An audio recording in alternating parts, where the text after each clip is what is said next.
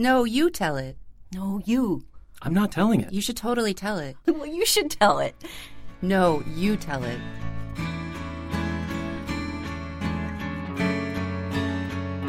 No, You Tell It is a series that switches up the storytelling. So each performer writes a true life tale and then, switching with a partner, performs the other person's story, giving everyone involved the chance to share their own stories and experience someone else's.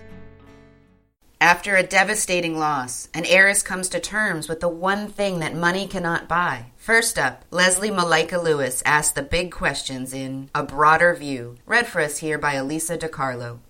A broader view. Migration. Noun. Seasonal movement of animals from one region to another. Movement of people to a new area in order to find work or better living conditions. Movement from one thing to another. Note, some paranormal activity ahead. One morning in November 1991, when I was 18 and a freshman at Harvard, I was dreaming of the view of the sunrise from my summer bedroom when my roommate woke me up to hand me the telephone. It was my father calling from our home in Paris to tell me that our summer house, Broadview, the home with the bedroom I'd been dreaming of, had caught fire. I made my way out to Amagansett somehow. I don't remember how. It's quite a hike to get out there, yet thinking back, all I remember was getting the call and then being on the property smelling the smoke. My father had flown in from Paris. We watched as the firemen picked through the ashes and debris of this giant house reduced to charred beams, twisted metal, and broken glass. We saw them use a wrecking ball on the 3 chimneys to take them down so they wouldn't fall on the workers. Each time the ball hit the brick, it pummeled my heart. I hid in the car and cried. It was the worst thing that had ever happened to me thus far in my life. It was devastating. Soon after the fire, after my father returned to Paris, my mother's mother, my Lola, died. I wasn't very close to her, but I loved her. And since there's never 2 without 3, within about a week of the fire, I began having premonitions of my father's early death. I didn't call them premonitions. If I called them anything, I would have called them irrational fears. My father was in the prime of his life, only 49 years old. And although he saw himself as overweight, he carried it well. And although I considered him a hypochondriac because I thought he was always complaining of some ailment or another, bottom line, I believed he was exceptionally healthy. So there was no reason to think he might die early, except I had this recurring sense he would. I told this to my boyfriend at the time. He doesn't remember me telling him, but I do. It was the first and only time I said it out loud. I'm afraid my father is going to die. If I hadn't said it to him, I could have dismissed it to myself.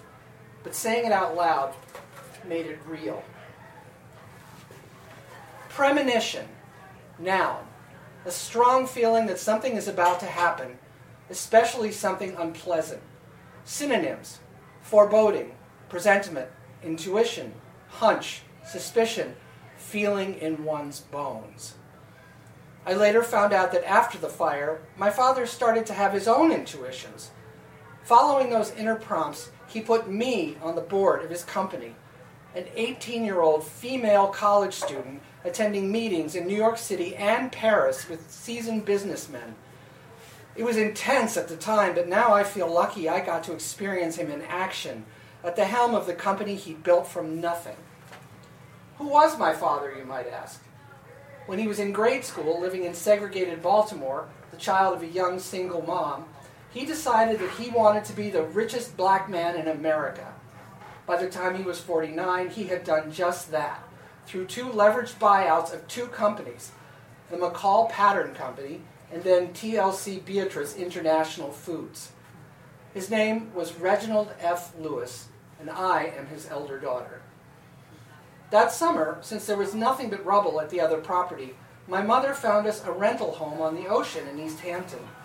We migrated there for the season, while they decided whether to rebuild in Amagansett or try for a home on the ocean. Lily Pond Lane, which was where my father actually wanted to own. He had big plans for himself. He always wanted the best address, and filed this under good luck. Bad luck. Who knows? The fire was giving our family the opportunity to upgrade in this way.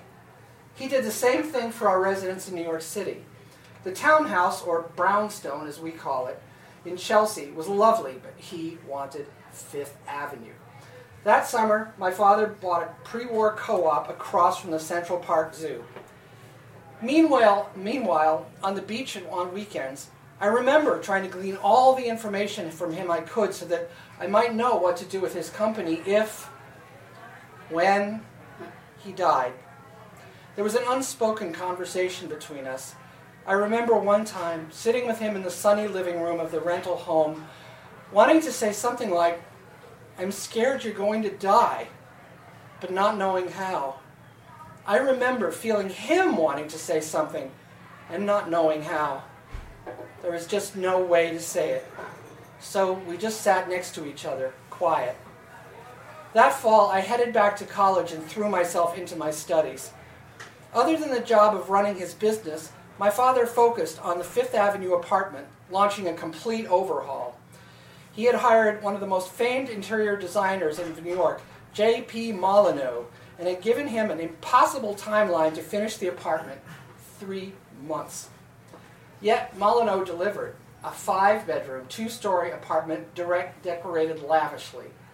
The library paneling was imported from England, the entryway marble floors from Italy, the fabrics from France, and the most salient element that haunted the halls, sudden illness, homegrown in the U.S. of A. A gorgeous sunset could be viewed from the living room and master bedroom most nights, with the sun glinting from behind Central Park West. Buildings like the San Remo and the Dakota, where John Lennon had lived and died. I remember coming to the new apartment for the first time, home from college for my father's birthday, December 7th, 1992. As I entered from the private mahogany elevator into the palatial foyer, I saw the back of what I could tell was a beautiful young woman as she crossed my path.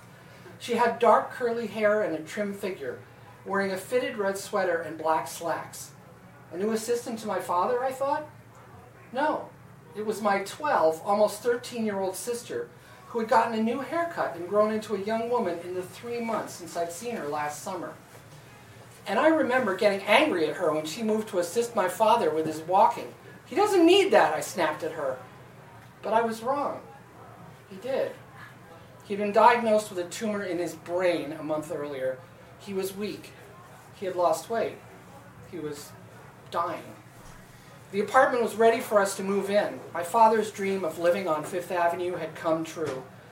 Occasionally we found places where the workers had cut corners, like the toilet paper holder roughly and unevenly fastened into the interior of the cabinet, so it looked good from the outside, but sloppy on the inside. My mother and sister moved back from Paris, and my sister started middle school in New York mid-year. The last time I saw my father alive, he told me, "Don't use this as an excuse." At the time, the film The Bodyguard was popular, and the song I Will Always Love You was the soundtrack to his illness. After the new year, I went back to school for finals. I wasn't there at the hospital the day he died. It was Tuesday, January 19th, 1997, and I had an exam the next morning. No excuses. I don't remember who told me he had died.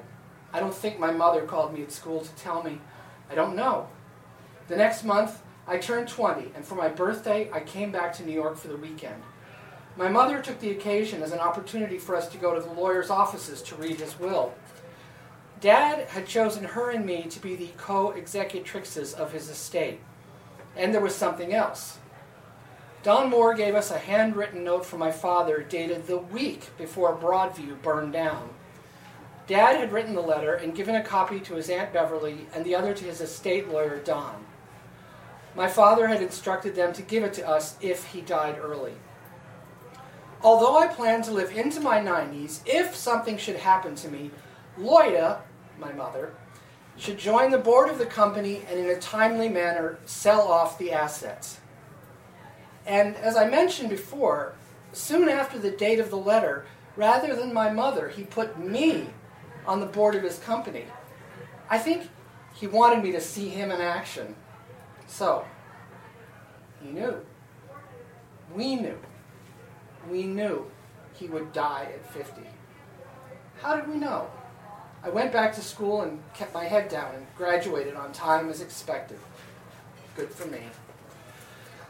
After graduation, I spent the fall living in that apartment, working at Barnes & Noble and reading books on death and near-death experiences. I just couldn't understand what had happened to me. I had so many questions. Where did he go? Why did he die? Will I ever be happy again? Am I even allowed to be happy with this massive tragedy? What the flock is the point of all this money if it couldn't buy him another day of life? And of course, how did I know that he was going to die? How could I have known? While reading the book Embraced by the Light by Betty J. Eady, I had my first clairaudient experience. Clairaudience, the faculty or power of hearing something not present to the ear, but regarded as having objective reality. And now we enter the woo-woo. I was lying in my bed late at night in November 1995, reading that book. The story. Betty was declared dead on the operating table while having surgery, and yet came back to life and shared her story of seeing a tunnel, seeing light at the end of the tunnel, and then being embraced by that light. She says she was filled with a love that was stronger than anything she had ever felt before on earth. There was a moment when, alone, reading her story, I suddenly felt a warm and loving presence next to me, on my right, as if a friend were kneeling by my bedside. And I heard, in my right ear, "You will never be alone." It was as if somebody I loved and cared about was giving me reassurance. Not my father, though, more like a kind friend who saw me going through a hard time and wanted me to feel better. I started weeping and said, "But I feel so alone. What do you mean?" And that was it. Until that moment, I didn't believe in God. I'd been raised half-heartedly Catholic, baptized, and kind of confirmed in the religion. But these two experiences, first of knowing my father would die, and second, hearing a loving voice when there was no one in the room with me, launched me on a search for meaning that continues to this day. Writing this piece is a part of that search.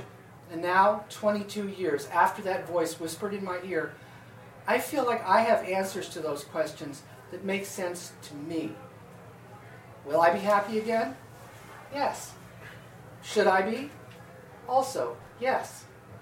But why did he die? Why does anyone die?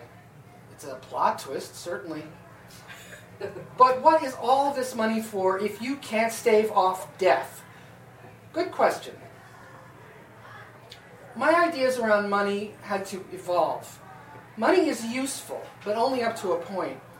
I had to make peace with money and death. My dad had a great relationship with the creation of money and a less than great relationship with his physical body. Intense things can happen with intense people. I often thank his spirit and God and my mother for giving me the money to pay for the therapy and woo-woo New Age workshops that helped me sort out my thoughts on this stuff. His death marked the start of my awakening. And thus, I have migrated away from the skepticism of my youth as a disaffected Paris/New York teen toward the faith that there is more to this world than meets the eye. Love is real, even if we can't see it or explain it, and I will never be alone.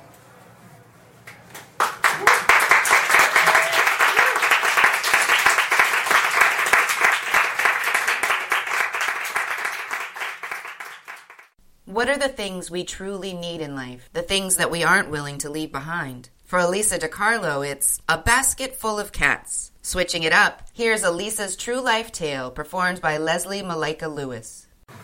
2 a.m., Heathrow Airport, London, 1980. I disembarked the United Airlines flight from New York. After a disastrous visit home to my family, I'd traveled over 24 hours to get back to my London flat.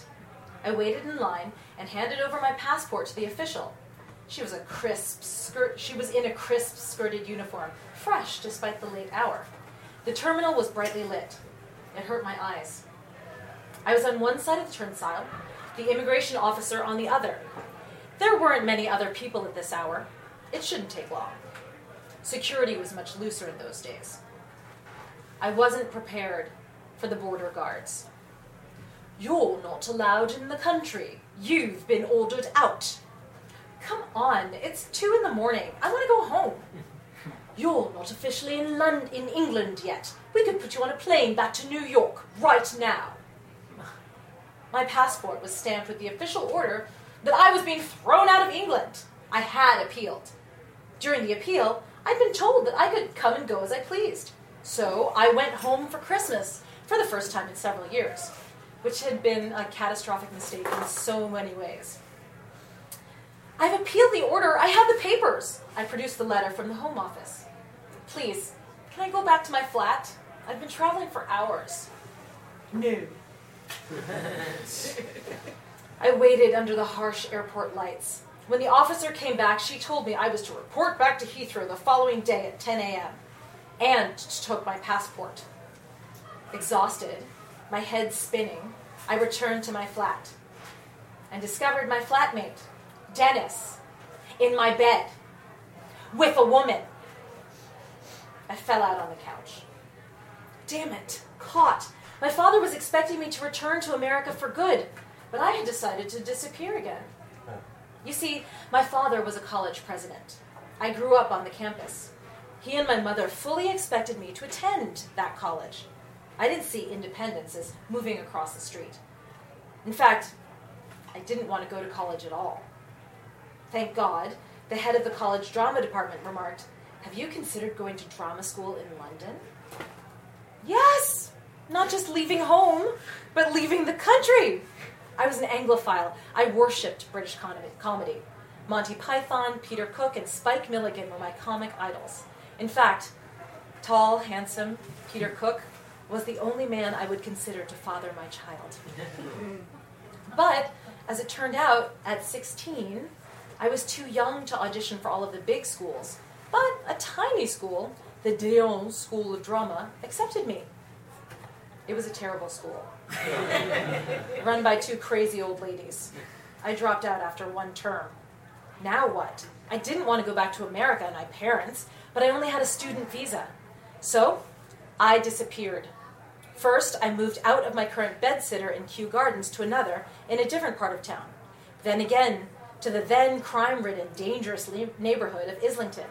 I found a 2-story flat at the top of a building that was about to collapse. The stair railing fell out of the wall within weeks of my moving in. I reported my landlady for fraud and overcharging rent in a dilapidated apartment. I lived there until I got caught several years later. During that time, my flatmate, Dennis, moved in. He was a pothead with sallow skin that had never seen the sun, buck teeth, and a frizzy yellow afro. He sold pot and hash to the American expat community. Dennis was a member of the Wake and Bake School, gently blowing pot smoke into his friends' faces to get them up. He was friends with a Danish couple who sold the most potent hashish I have ever smoked. Once, after smoking, I stood in one place for 6 hours and had no idea I was doing so. Once he found out I was still a virgin, he waged a campaign to be my first. It was simply wrong in the eyes of the universe that I still hadn't fucked anyone. But his insistence on washing his sore-covered dick in the sink while I took a bath made it easy to say no. As part of my liberation, he took photos of me on the toilet, in bed, in the bath. Being an unattractive 250-pound woman, I hadn't had many offers, but somehow I was able to turn him down. I had no idea why he had sores all over his dick. In hindsight, he probably gave genital herpes to most of the female American expats in London. As for myself, I scraped by with crappy jobs like typing academic papers and amused myself with petty crime.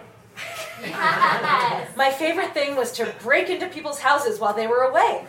Because very little crime happened in the better neighborhoods, London house doors were usually closed with just a thin hook and eye clasp. Throwing myself hard against the door usually burst it open.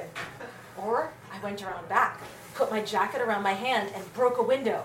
Once in, I went exploring, looking in closets, opening and closing drawers. That's as specific as I'm going to get, because I don't know what the statute of limitations is in England. My dream was to have a comedy career, like Monty Python or something. What it was, I didn't know.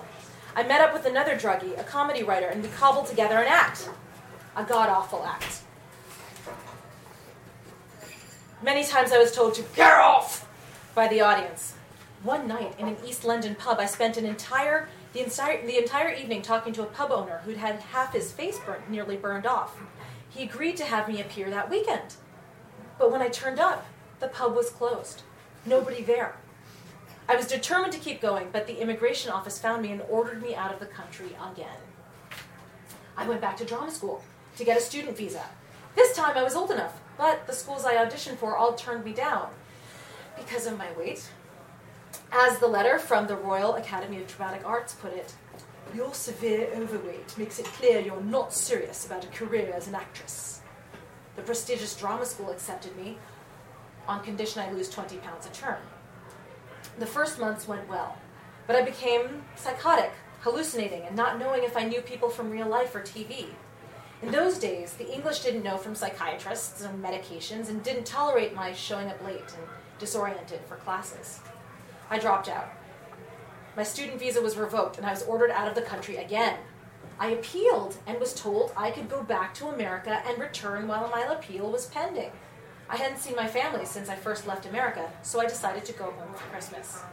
So I went back home, my appeal pending. I was delighted to show my family back in America that I had lost some weight. I lied fluently about being in school, telling funny stories about first-year student plays. They didn't notice I was psychotic, but then they had never noticed before, no matter how floridly stoned I was. But then my father called me into his office. "What do you have to say about this?" He handed me a letter on blue airmail stationery from my landlady. "Dear Mr. DiCarlo, I'm writing to tell you that your daughter Elisa left her school some months ago. Since then, she's been occupying my flat, working some kinds of odd jobs. Her flatmate is a drug dealer. Sincerely, Melisande Woodbury-Jones." It was revenge. Pure and simple. My father's eyes were cold blue steel. "You are coming home." Oh, God, coming home.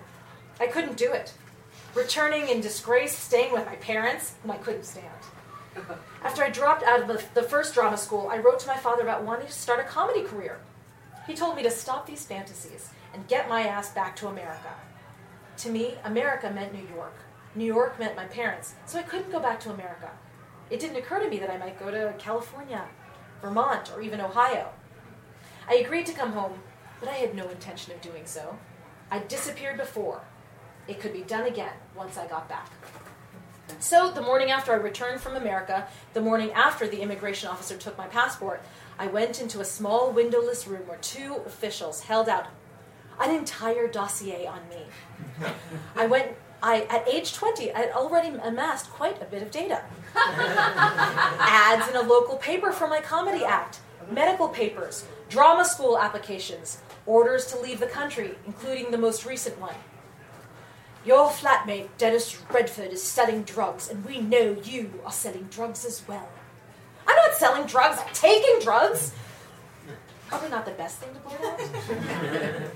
"You are being flown back to New York a week from today. If you're not on that plane, we'll know it." The two officers escorted me to the United Airlines ticket desk and watched as I bought a ticket for the following Tuesday.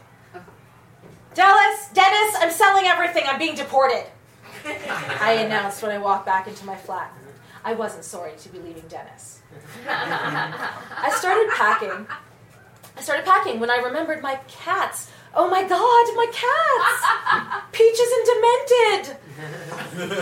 Demented's original name was Zoe, but she was prone to seizures from overexcitement, so we began calling her Demented Little Zoe, and somehow it was shortened to Demented. She was a beautiful tortoise shell, and I loved her more than anything. My other cat, Peaches, was a true English marmalade cat. I knew Dad would say absolutely not if I told him I was bringing home 2 cats. Screw him. I wasn't leaving my cats. With most of my belongings either shipped or left behind, I returned to Heathrow Airport with my cats in a wicker basket fastened with leather straps. They were to go in the special baggage. I got good and drunk on the way home, on the flight home. My father and younger brother met me at JFK. When we got to baggage claim, I confessed to my father that I had brought my cats back to America. To my horror, they weren't in the special baggage claim. I burst into tears. Peaches and Demented were somewhere lost back at Heathrow Airport. My cats were gone. Or they were in the baggage hold, dead from cold and lack of oxygen. My father kept saying we had to go home. It was too goddamn late. Why did I care about the goddamn cats? I refused to budge until the baggage hold was completely empty. My cats! My beautiful cats! Alive! I had to return to my childhood bedroom. Movie posters peeling off the walls, ugly ceramic figures I'd bought when I was a child, my books. But I had my basket of cats, my reminders of London, and independence.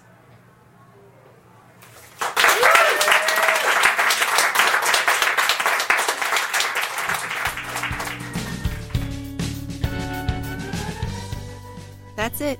Thanks for joining us for this installment of No, You Tell It. Visit us on the web at knowyoutellit.com.